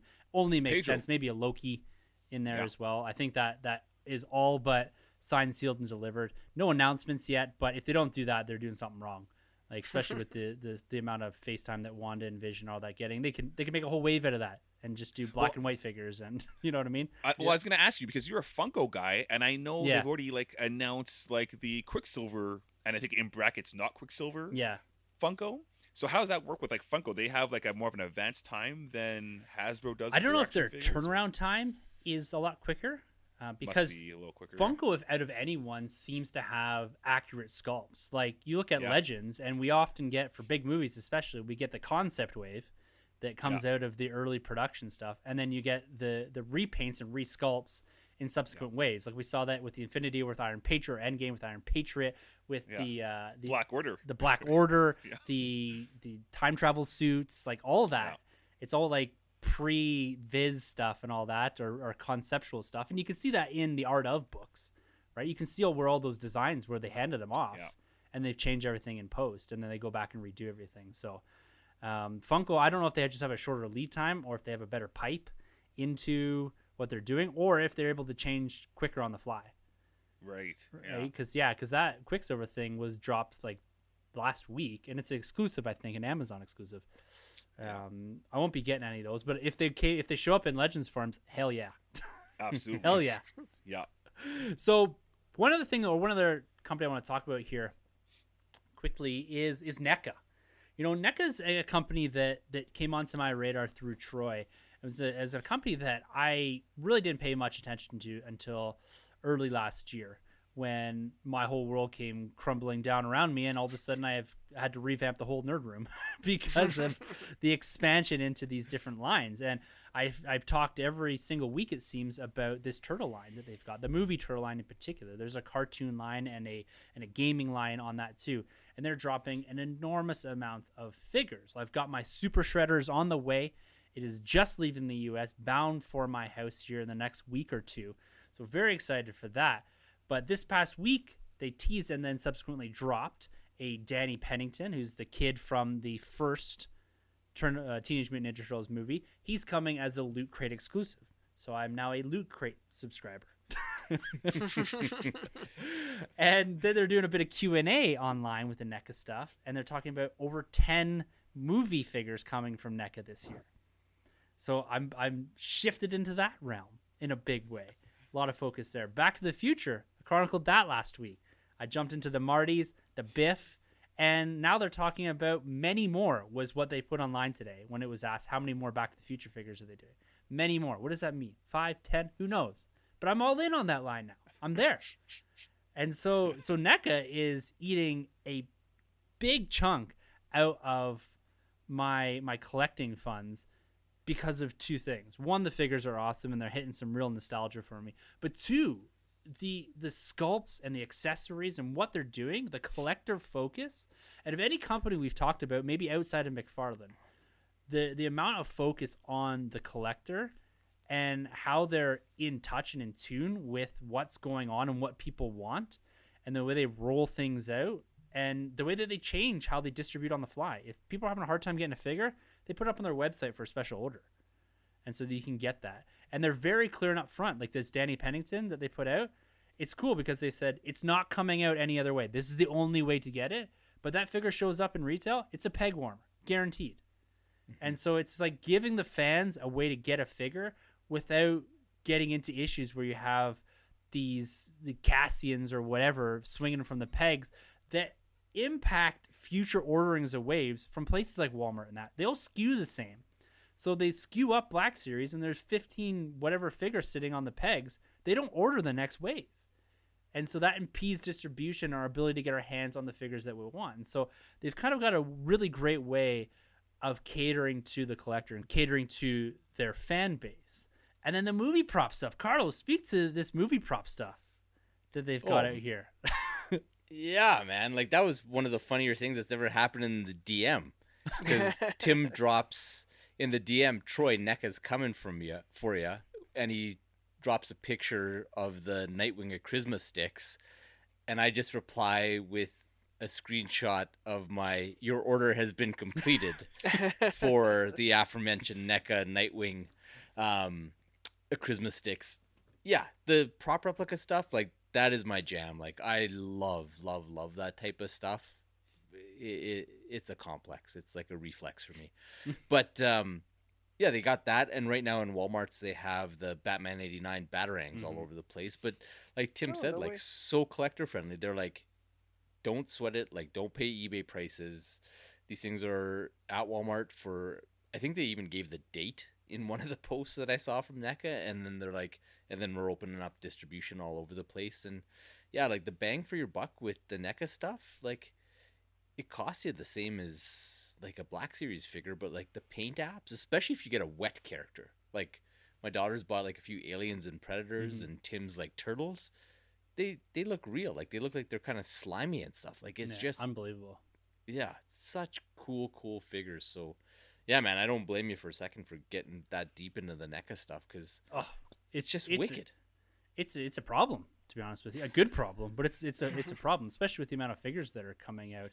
Troy, is there any temptation for you to jump back into this line? You picked up the Casey and Raph earlier this year. That's right. The Back to the Future stuff I know has caught your eye, but is there anything intriguing you enough to jump back into NECA in a big way? I know you set up a nice little, I've got the turtles. You drifted off to Casey and Raph a little bit. Yeah. But are you breaking down any of those walls for NECA this year? The only way, man, is if they do the Last Ronin. If they do the Last Ronin figures with, I almost let that slip. They didn't say who it was. If they do the Last Ronin figures, though, I will definitely get back on board and buy each and every one of those figures. 100%. It would not surprise me, with given the fanfare around this, if they would have something in the pipe. Maybe not for this year, but I would, like, they've done literally everything. Like, even the cartoon stuff, they're already so deep into that. Yeah. And it would not surprise me if they went to the comic end of things. Like, it would be super cool to see that. And if a company's going to do it, it's going to be them.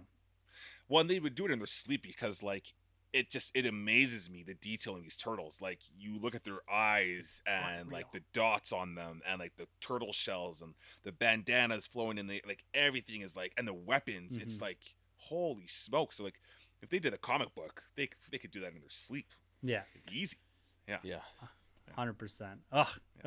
Let's see. Yeah. But guys, the last thing we're going to talk about tonight is we've got a reveal here, and it's coming from a company that I am taking my first big step into. We've got a few experts on the line here with Troy and Carlos. and I got my rookie status, my Padawan braid, if you want to call it that. Is going to be, I'm going to finally be allowed to grow it with my acquisition coming here in a few weeks, and that's the Captain America Endgame Hot Toy. And Hot Toy is something that I've been trying to dip my toe into, just couldn't find the right acquisition, and Cap was that one for me. But both Troy and Carlos are big Hot Toys collectors. And I'm going to throw it to Carlos first because he's got a reveal here. He's got to talk us through, Troy. He's got something that landed on his doorstep, and we've seen some images. There's images online, but Carlos, why don't you walk us through your big acquisition here? Yeah, man. Well, yeah, you got me excited for this new, because like right now you're like cold Anakin sitting in front of the council. Yeah. And Troy's just looking at you like It's outrageous. like It's unfair. Mace. Yeah.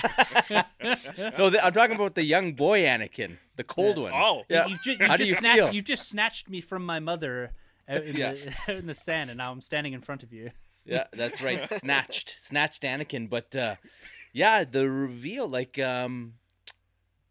we started down this path with Endgame. Loved Endgame and got myself an order for the Captain America. I was like, well, I can't have just Captain America. I need to have an Iron Man. And we discussed amongst us, like Troy, my wife, our comic store retailer. I think the only person who wasn't involved was my priest as to which one to get. But we ended up with the Mark 85 Endgame Iron Man. And dude, like, I kind of went into this like with just like, yeah, this is the cool Iron Man, and I was actually leaning towards the concept version, but our local store couldn't get it in, and with the price of these things, I actually had a bit of a trade and credit scenario that I wanted to play out. So I was like, well, I got to go with one you can get in, do the Mark 85. My wife went and picked it up yesterday, and man, it blew me away. I was just astounded at this figure. Like, it's die cast. It took literally an hour and 15 minutes for me to like open the compartments and get the batteries all in where they need to go. But once he's there and he is lit up, and I'll post some pictures in the Nerd Room Instagram feed, but like just such an impressive figure. Like, there is a weight and a heft and a gravitas to this figure. Like, he is just cool. Like, it's freaking Iron Man. Like, it's not a toy, it's Iron Man. Like, on my TV stand, and yeah, wonderful. And this like just perfect Tony Stark portrait that comes with it, and like just amazing little details. Like, he comes with two sets of hands, like kind of fists and then repulsor hands, but then he also comes with two additional hands, and the fingers are articulated, like each digit on the fingers you can like open and close, and they give you the repulsor one so you can kind of get that flex in a bit more. Yeah. But you get those, and then also a hand with the nano gauntlet. Oh, it does come with that. Yeah. I saw that picture that you posted. In the like, DM. I saw it. The last picture I was I like, sent in wow. the DM is there. Yeah. With the nano gauntlet. And I didn't notice that. Yeah, and so they give it to you on a forearm, so you can have it as a display piece to have whatever, if you want to have Captain Marvel and Spider-Man running around with it or whatever. But if you don't, you can pull actually the actual hand off the forearm, and the way they've engineered it, it sits on his forearm, obviously, but the lighting effect comes through, so the Infinity Gems all light up. Oh, come on. which is sweet. So yeah, man, like it was like kind of the most quote unquote whim purchase that I've had, but this Mark 85 Iron Man, like, it's number 2 for me for all the Hot Toys that we own in our house. Like, it's second only to RoboCop. And like, honestly, it's because like you have to open up all the compartments and flick all the switches on, whereas RoboCop, he actually has a remote control to make him talk and stuff. So Nice. it's Dope. like, Cool. yeah, Murphy gets the nod with that one, but this Tony is like a very, very close second. And even like just little things, like I didn't even know. Like, I was watching a review video today, and you can like pull the chest piece off, and he has like the nano tech underneath as though he's just activated it, and like, just what a nice touch. I had no idea it was there until this dude started ripping his apart, and I was like, oh shoot, that's under there. Yeah. Wow. So I'm about to watch Endgame tonight now. Yeah. After hearing all this, man. Yeah, I hear you. I'm there. Does he come with a flight stand and everything? Because he's obviously a heavy Yes. figure. So how does that? It must be a pretty durable, strong flight stand with this guy, hey? Yeah, it's like a metal arm wrapped in like a rubbery kind of thing. It's the same stand that like you've seen the Cavill one in my daughter's room, right? So it's the same one as that one. Cool. But it holds him up pretty good, and he's a heavy figure. In fact, like I figured the manual comes with a warning saying like, this thing is heavy, so don't go about messing with him lightly. So Don't drop it on your head, yeah. yeah. So yeah, no, he's cool, man. Like I love my Batman ones, but he's better than those ones. He's better than a bunch of the other ones that we have, like Spidey ones I've got, and yeah, and like Iron Man's not my favorite character by any stretch of the imagination. If you listen to 2 episodes of the show, you know that. But like, I want to like have him right here and like stroke him. He's amazing. He's crazy, yeah. Because as we've been recording, I have the DM up on the computer screen, and I've been looking at it just to have it on a bigger screen than my phone. And it's phenomenal, man. Like the lighting that you have going on there. I'm looking at him right now with his face, with the Tony Stark face, and the gauntlet. It's an amazing looking figure. I can't believe how they nailed Robert Downey Jr. All the goodies that you get inside. That to me looks like this Iron Man that you picked up and the concept one. Those to me look like the 2 dopest Iron Man figures out. It was a pleasant surprise because like the reason I was leaning towards the concept one was because he channels the comic book look. Yes, because you don't get to see this armor in Endgame very long. Mm-hmm. And it's kind of dark, and there's like, let's face it, like Captain America steals that scene.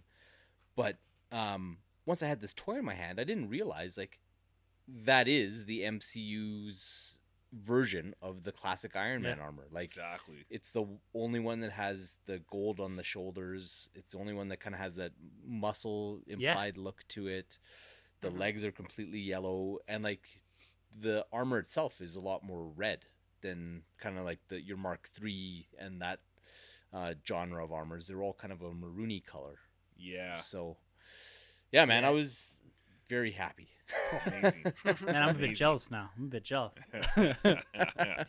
So, Troy, take us home on this one for this evening. Sir. Hot toys. I know you got a few that are on the way or scheduled to be on the way this year, but what was Hot Toys looking like for you for the rest of the year? And is there anything new that is piquing your interest?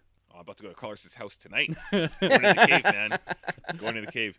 No, so I'm waiting on the all new, all different Spider-Man costume. It's basically like Peter Parker's Iron costume. Yeah. But it's nowhere near on the level of this guy's. But it's meant to be coming anywhere between this month and April. It's scheduled, so hopefully sooner than later. And Clone Wars Season 7. Ahsoka. Oh, yeah. I've waited a long time for a Ahsoka figure to come out. She's probably gonna have a little bit of that realistic look. I can't wait to get my hands on that one. But there has been one hot toy I've been eyeing up at our local comic book shop. I've noticed it's there. It's the Amazing Spider-Man 2, Andrew Garfield, and that guy's been missing. It's there. I didn't pick it up, but I've seen it in box. Like it's at our shop, and I've seen everywhere else, man. That thing goes anywhere from.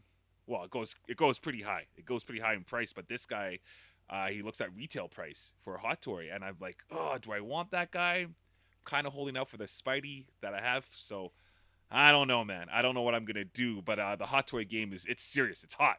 Love that stuff. I can't live without it. So let's just wait and see, man.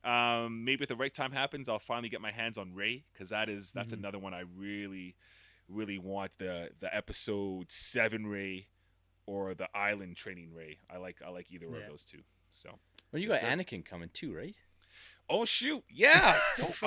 I sold you a whole bunch of hot toys this summer, man. Yes, yes, you did. Living the commish, though, right? That Hot Toys consultant. That's right. Yeah. So again, Clone Wars, Anakin, the armored up Anakin. I believe that's coming a little. I want to say a little after Ahsoka, but that one I got through the local. So I got a couple coming through Hot Toys himself, and then I also have some coming through the local comic book shop. And I think that one is from our local, and that won't be till maybe November. Yeah, he's doing all right in the hot toy game from all three of us right now. I know. Oh yeah, he's doing nice. Well, when you get those ones as a tribute to me for at least a week, you have to have Anakin and Ahsoka in different parts of your room, but with the communicators, with like Ahsoka talking to the Anakin hologram. And then Anakin talking to the Ahsoka one. Even just for a week. Yeah. Yeah. That's dope. And Obi-Wan would just be left out, but that's all good. That's awesome. Cool. Awesome, guys. Well, There's a bit of a look-see into 2021 in toys for us, looking at primarily what's coming, what's on the horizon, and some of our opinions around what's been released. So very exciting in this world, guys. The plastic anxiety, it's real, and the acquisitions here, guys, it is also next level.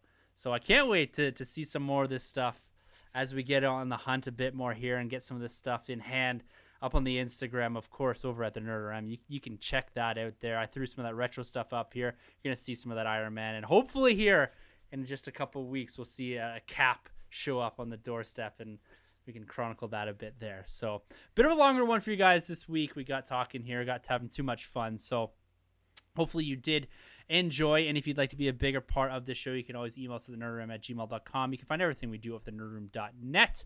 Twitter is where you can usually find us wandering around looking for some discussions, whether it's Wanda Vision, whether it's Future State, whether it is Superman and Lois, which we'll hopefully be talking about next week, that we're going to go watch right now. The premiere is airing right now, and so hopefully we have some kind words to that next week. And like I said, the hunt is real, guys, over on Instagram at the NerdRM. You can check out all of our finds over there. And I guess with all that being said, until next week, for the Nerd Room, I'm Tim. I'm Troy. I am Iron Man. Oof. And I'm Sanjay. All right, guys. Thank you very much. Stay healthy. Be kind. And we'll talk to you next week. Thank you very much for entering the Nerd Room. This has been a Nerd Room podcast production. You can find our hosts Tim, Troy, Sanjay, and Carlos on Twitter at the NerdRM, Troy the Boy 87, Sanjabi, and CDN Caped Crusade R. For more content from the Nerd Room, check out thenerdroom.net. And don't forget to subscribe to the Nerd Room on iTunes, Podbean, Spotify, or wherever you plug in. Use the hashtag WeTheNerd to keep up with the latest from the Nerd Room on Instagram and Twitter.